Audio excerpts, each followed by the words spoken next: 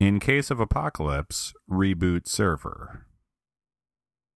So it's December 21st, 2012, and the world hasn't ended. Not yet, anyway. There's still time, I suppose. Yep, could be any second now.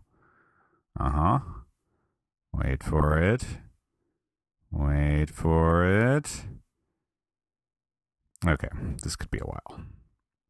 Anyway, at some point the world is going to end. Maybe not in our lifetime, but it's going to happen. Still, now is as good a time as any to make sure you have your apocalypse survival plans in order. Now, we're not talking about calling your lawyer and updating your will, and putting some money aside underneath your mattress isn't going to help either. There is no economy in the apocalypse. There's hardly an economy right now. No, we're talking bigger picture here. I frequently think about what I would do and where I would go if the shit hit the fan. Is this normal? It doesn't seem like something normal people should be thinking about, but it also seems like something normal people might be thinking about. Which isn't to suggest I am normal people. If end-of-the-world disaster movies have taught me anything, it's that New York City is not where you want to be when the apocalypse rolls around. New York is always ground zero for whatever nuclear blast / alien invasion / meteor shower / zombie uprising / military mutiny / Kraken attack / guys in rubber suits battle royale is threatening mankind.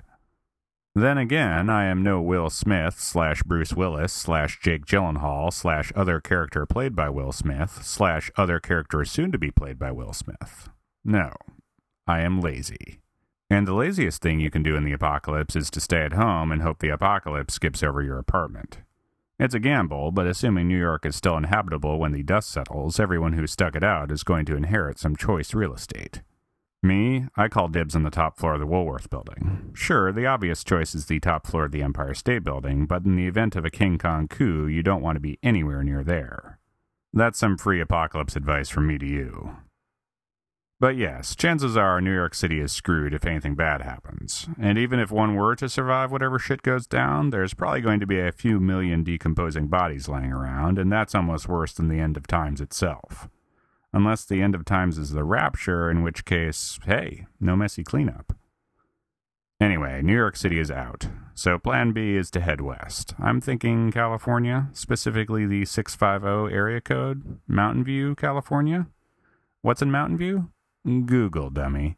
Because I'll be damned if I'm going to survive the apocalypse only to not have the internet. That's not surviving at all.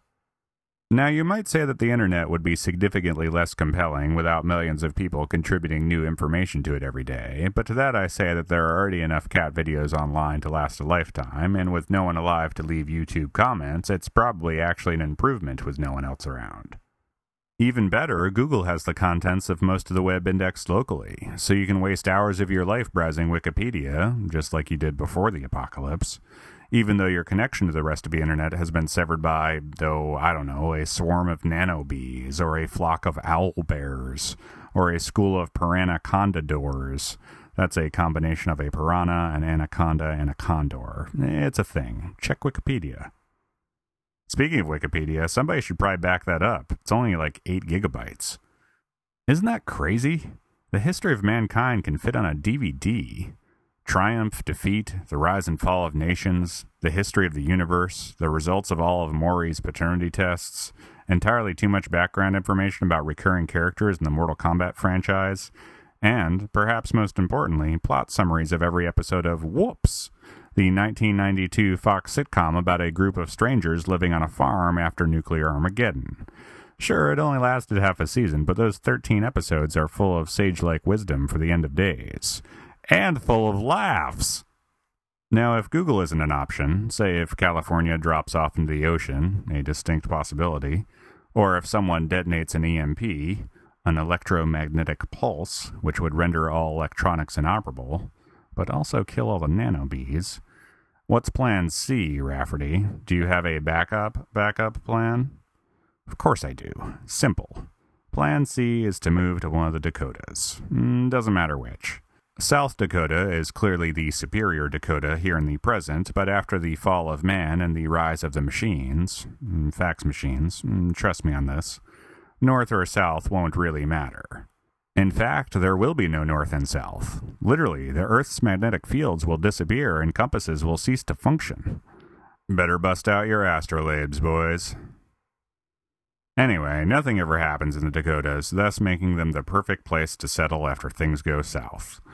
Or after things go downhill. There's no pesky oceans to fall into, it's not too warm in case of global warming, it's not too cold because of global warming, and there's no major population bodies for the Decepticons to target. Yeah, it turns out they're real, and they're pissed. Mostly about the way Michael Bay reinterpreted them for a new generation. Anyway, yes, the Dakotas. Plan C. And what about Plan D, Rafferty? Seriously? I don't know, man. Go underground. Go to Antarctica. See if Richard Branson is booking flights to the moon. It's not like the world is actually going to end or something. This was all a joke. I just want an excuse to mention owl bears. What's that? Really? Well, shit. Okay, I've just been informed that Gangnam Style reached 1 billion views on YouTube today. Head to your bunkers, everyone. The end is near.